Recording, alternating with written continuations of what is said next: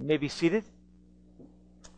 Allow the little ones to be dismissed to junior church.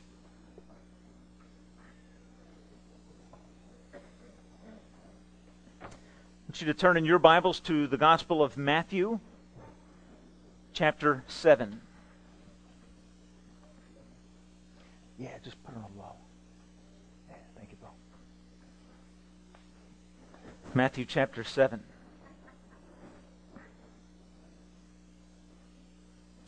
I am in the midst of a 3-day separation from my wife. It's all good, though.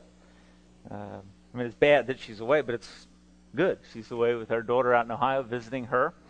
And you realize that you miss people that you love and care about. And it's been interesting. Trying to keep busy and fill up the time. I want to turn our attention to a few verses that come at the end of the Sermon on the Mount. The Sermon on the Mount runs from Matthew chapter 5 through Matthew 7. It is the longest discourse that Jesus gives while he is on planet Earth. At least it is the longest one that is recorded in the pages of Scripture. It contains some very basic elements of the Christian life, very basic explanations of God's expectation for his followers. At the end of this sermon, Jesus gives this parable about builders and foundations. Begins in verse 24, runs through the end of the chapter. It says this: "Therefore anyone who hears these words of mine and puts them into practice is like a man who has built his house on a rock. The rain came down, the streams rose, and the winds blew and beat against that house. Yet it did not fall, because it had its foundation on the rock. But everyone, in contrast, who hears these words of mine and does not put them into practice is like a foolish man who has built his house on sand. The rain came, the streams rose, and the winds blew and beat against that house, and it fell with a great crash."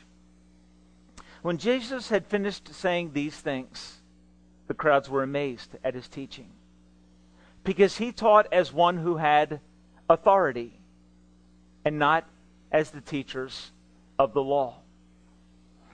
I think we could safely say today that the most underappreciated part of a building is what? It's foundation. If you go on Google on the internet and type in images and type in foundations. All right, how many of you have ever done that? Okay, all right, Dan has. All right, good. The reason we don't look at foundations is because we tend to underappreciate and underestimate their value. And yet the Word of God tells us that the foundation of a building is the most critical part of that building's success in accomplishing its purpose for which it has been built. I looked up the World Trade Center buildings that we now know obviously fell, but it was fascinating to me to look at World Trade Center foundation. Those towers were built on 6 acres of landfill. You know the history of the island of Manhattan. Landfill put down at the bottom. 6 acres of landfill that became the place where the World Trade Centers were built. Knowing that landfill is not a solid foundation, the builders of the World Trade Center entered upon an enormous engineering feat and dug down below the surface of the earth 70 feet, or approximately 70 plus stories, to be sure that that building, those 2 buildings, would be resting upon a sure and secure foundation. Why? Because a structure that enormous, that important, demanded a solid foundation. The architects of that building estimated that if you stood at the base of those buildings during a severe windstorm, that you would see a deflection in the building of up to 3 feet. An important reason to have a solid foundation. every person that builds structures, every wise person that builds structures knows that structures, houses, will be exposed to elements. Rain, snow, ice, wind, tornadoes, various kinds of storms. And a wise builder takes into account that every structure will encounter pressure, troubles, struggles. And their goal in building a foundation and a structure appropriately is to be sure that it can stand up to the pressures that come against it. Because every building that is on this planet experiences various types of weather. And in this parable that Jesus gives, the weather is spoken about as trials that come and bash against the structure. And the thing that determines the stability of the structure is not the structure itself in this parable. It is the foundation that is of fundamental or primary importance in a storm. You have to understand a little bit about Palestine to understand this story, a little bit about the land of Israel, the geographic nature of it. The soil is of two kinds. One is extremely stony, rocky, and the other is sandy. It is a land that is by and large arid, very dry, so when storms come, you tend to end up with flash floods. Sometimes people will build in their houses in ravines to seek protection from the elements. But one of the dangers of building in a ravine was that when flash floods came, what would they do? They would bash against the foundation, and if the foundation was not on bedrock, then the house would give way or collapse under the stress of the experience. The Word of God gives us, in Matthew 7, through the words of Jesus, a story about the importance of foundations. And I would argue from this text that we as Christians need to seek to build our lives upon a solid foundation. Why? Because every person in this room will experience the elements of the world that we have been called to live in. The winds of temptation will come against your life. The flood of troubles that come from time to time, you will experience them in this life. And it is important that we as Christians build our lives upon a solid foundation so that not if, but when struggles come, when temptation comes, we are able to stand the test. Not for our own glory, not so we can say, look at me. But no, look at the foundation that my life has been built upon. This is a parable about our life in relationship to the words of Christ, to the teaching of Christ. If we take the teaching of Christ and build it into our life, the Bible says that we are building on a solid foundation and that when trials come, our life will stand firm and stand secure. This morning, I just want to share with you 4 basic elements from this text that will help us to understand the importance of a solid foundation in our life. First of all, we need to understand that this passage is addressed to all who have an opportunity to hear the Word of God. If you're here this morning, you are having an opportunity to receive the teaching of God's Word. Verse 24 says, "Therefore, everyone who hears these words of mine." So if you in your life have had the privilege of being exposed to the light of God's truth, you have a God-given blessing, but you also have a God-given responsibility. This passage is about 2 kinds of hearers, therefore it is about 2 kinds of people. One in this parable is described as wise. One is described as foolish. Now, what does that mean? Here's what it means. It is possible to hear the Word of God and respond appropriately. It is possible to hear the Word of God and not respond appropriately. And the outcome in both of these lives, in this parable, is dramatic indifference. They both had the same experience. They both face severe testing. But the outcome of the testing, on the other side of the trial, things look completely different. How true is that in our lives? when we heed the Word of God, listen to it, obey it, build upon the foundation of it, how different our lives go. And so the parable addresses everyone who has this privilege of hearing. Each hearer of God's Word, therefore, has a God-given responsibility. Hearing is essential, but hearing the Word of God is not enough to change your life. Knowing the Word of God is not enough to change your life. So perhaps today you came saying, Lord, I want to hear from you. I want to challenge you to go one step further. Say to God, God, I want to hear from you, but I want to do what you say. I want to do what you say. So it is addressed to everyone who has an opportunity to hear. Secondly, the person who hears and obeys God's word in this text is described as wise. The person who hears God's word and obeys it is described as wise. In the King James Version, it puts this in a very interesting way. The beginning of verse 24. Everyone who hears these words of mine, and the King James says this, and does them. It's a fascinating statement, isn't it? Because what it indicates very clearly is that the Word of God is not to be received as stagnant information. 1 + 1 = 2. No, the Word of God is to be received with an eye on acting upon it. Not just knowing it, but knowing it and then allowing that knowledge to move me to very specific steps and activities and actions in my life. It is those who do them. NIV says those who put them into practice. You find a parallel to this passage in James chapter 1, about verse 22. It says, don't simply be hearers of the word, but be what? Doers also. Okay, so that there is this continuity throughout Scripture between hearing, knowing, and then living out the Word of God in my life.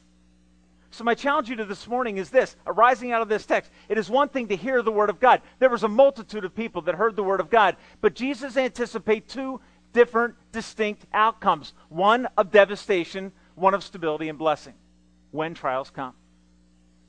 And the difference would be experienced by those who would obey the Word of God. Many people have looked at the Sermon on the Mount and observed that it is some of the most glorious moral teaching that has ever been given. Very seldomly you find someone who has dramatic disagreements with Matthew chapter 5 through chapter 7. It's been studied by many. But R.T. France made this observation. He said the teaching of this Sermon on the Mount is not to be admired.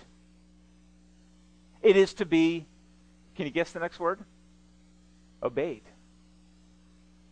So folks, it's one thing to look at the teaching of Christ and say, how beautiful is that? How wonderful, how wise, how insightful.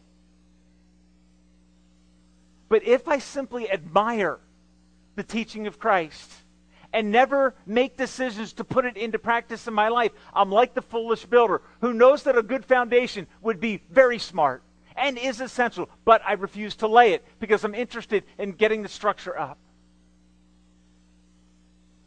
One other writer put it this way. He said, it is one thing to hear what Jesus says, and even to approve of what Jesus says.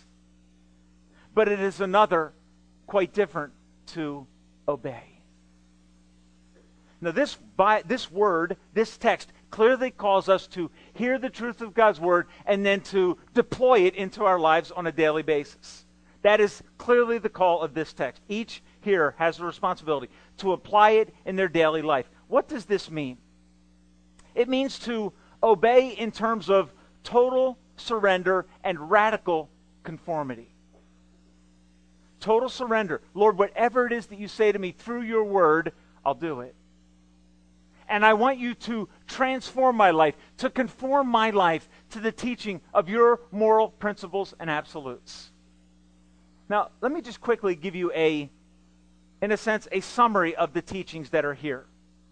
Jesus gives truth concerning holiness. He gives truth concerning conflict resolution. He gives truth concerning moral purity. He gives truth concerning marriage, husband-wife relationships. He gives truth concerning loving your enemies, fleeing from lust, being generous, praying, overcoming judgmentalism, radical self-service. Those are the kinds of things that Jesus teaches in the Sermon on the Mount. In one sense, we could respond to that and say, don't you think that the teachings of Jesus are somewhat restrictive? Aren't there a lot of do's and don'ts in the teaching of Christ? And we could think of the Word of God as something that is restrictive. But I would beg of you to hear it in a different way. Because Jesus says, I've laid out these things. Now, if you do them, you will be blessed in your life. If you don't, your life will experience calamity and trouble. Is it restrictive? Well, let me ask you this question. Is the seatbelt law restrictive? Are speed limit signs restrictive? Yes. Are drug laws restrictive? Answer all those questions? Yes. If you picked up your newspaper last Monday morning, you read about a 19-year-old girl who was in a tragic accident that took her life. And if you're like me, when you read a story like that, you know what I'm looking for? What's the first question that comes to your mind? Someone slides off the road, hits a tree, hits a rock, something like that. What's the first question in your mind? I wonder if they had their seatbelt on. In this case, the answer was no. Well, isn't the seatbelt law restrictive? Yeah. But if you're in an accident, I can tell you something. You're going to be glad you had it on. How many of you have ever had the experience of driving down the road in a situation where you got in your car fast, didn't put your seatbelt on, someone almost pulls out in front of you? How do you feel? I know how I feel. I feel like exposed. And the first you start reaching for the seatbelt and you get it plugged in. And when you get it plugged in, what do you get? You get a sense of protection, right? That which is restrictive brings blessing. Okay, all of us have dealt with people who have become addicted to substances because they didn't obey the law. And their life is being torn apart because in obeying the law, they would have built a solid foundation. In disobeying the law, they put their lives in jeopardy. And when the storms of life come, the house crumbles. Why? It is not built on a solid foundation. Now, folks, I would challenge you. Read through Matthew 5 through 7 and ask yourself, how is my life not in conformity with the Word of God that is revealed? Even take it a step further. In your own daily life, ask yourself, am I living, obeying, applying the Word of God that I already know to the decisions that I face on a daily basis? In the context of our marriages, am I doing what I know the Word of God says that I should do, even though at times it feels restrictive? Children, are you obeying your parents in the Lord because it is right, even though it is restrictive? It will bring the blessing of God in your life. I've never had a child come to me and say, you know what, or an adult come to me and say, there's one thing I'm sorry that I did in my life. I obeyed my parents. Never had someone come and say that. I've never had someone come to me and say, you know what, I'm sorry that I have followed what the Word of God teaches about moral practices in my life. Never had that happen. The life is standing strong on the foundation. I have had many people come to me. I have had experiences in my own life where I know that I have ignored the foundation, the solid foundation of God's Word. And when troubles come, I can't take it. Why? Because I'm building my life on a sloppy foundation or on sand rather than on the bedrock truth of the Word of God. My friends, this morning, I want to just beg with you to live what you know of God's Word, because when you do, you are laying a solid foundation for your life. It is so tempting to want an unrestricted life. So tempting. I want to challenge you to live the Word of God that you know. Don't resist what God is saying to you. The third truth that I would like to impress upon you this morning is this. God's Word, His truth, is never successfully ignored. Okay? His Word is never successfully ignored. Is it ignored? Oh yeah. Oh yeah. Is it ever, can you successfully bypass God and find stability and growth in your life by ignoring God. Look at verse 26. In the middle of this paragraph, you find Jesus contrasting a wise builder and a foolish builder. Verse 26. Remembering that verses 24 and 25 are about the person who builds on a rock. Verse 26 starts with that ominous word in Scripture, but, which whenever there's something really good, and you find the word but, it's usually going to be giving you a contrast. Someone that follows the Word of God, obeys the Word of God, puts it into practice in their life, experiences the blessing of God. But, verse 26, everyone who hears these words of mine and does not put them into practice.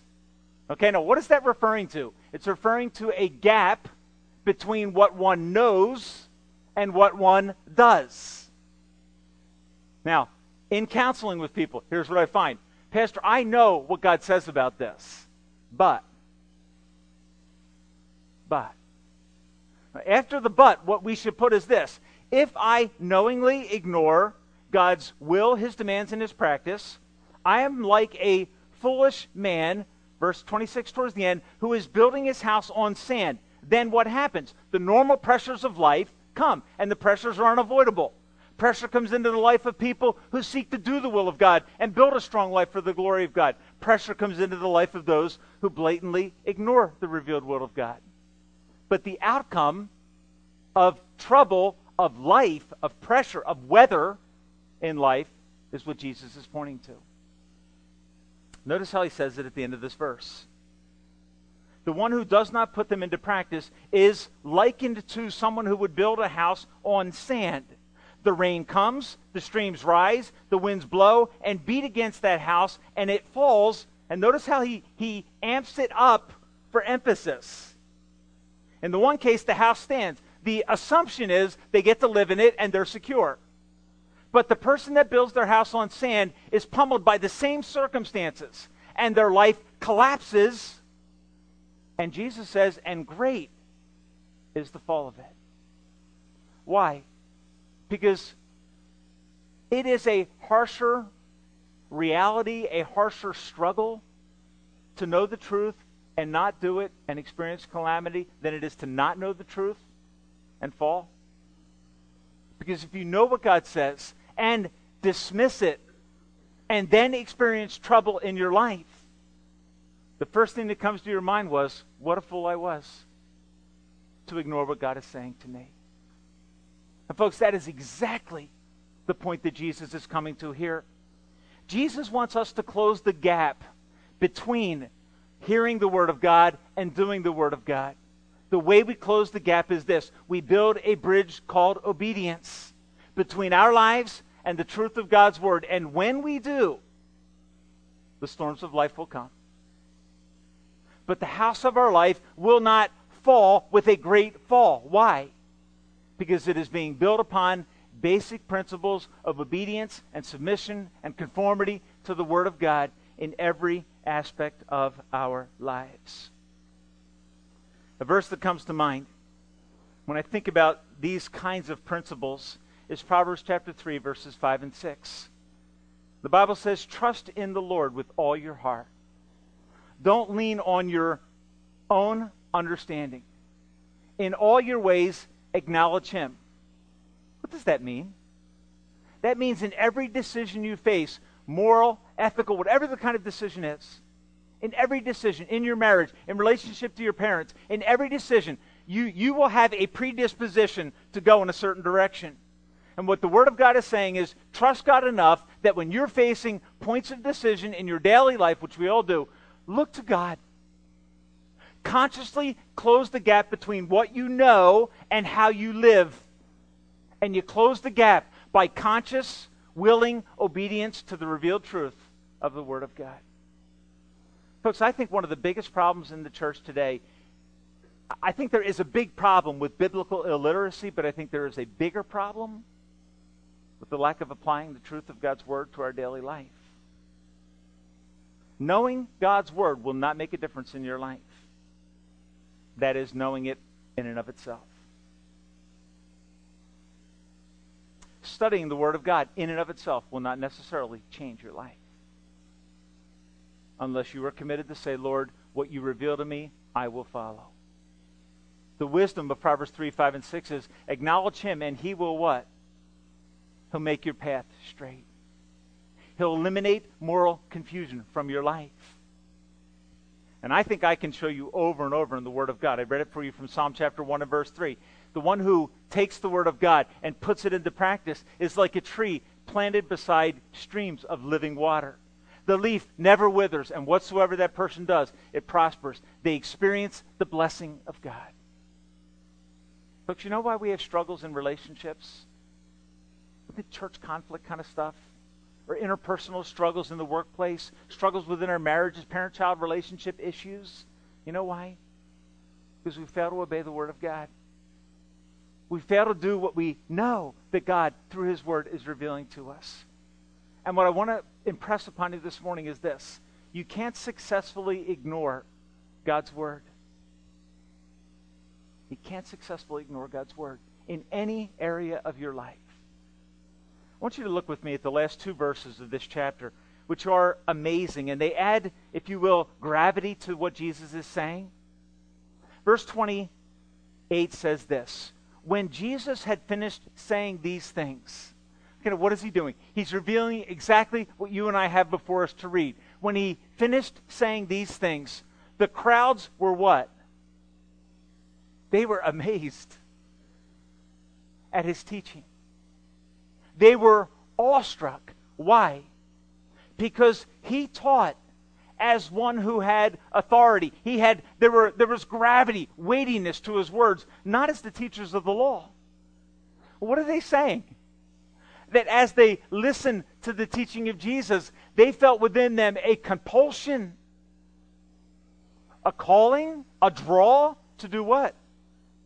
To say yes to God. To say yes to God.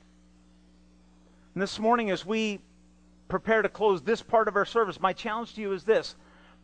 Are you willing to look at the words of Christ and realize that when I read this book, when I hear this book, when I listen to it, that it is the Word of God. It carries gravity, it has weight, it has authority. And if I will use this to be the foundation upon which I build my life, then my life will be blessed by God.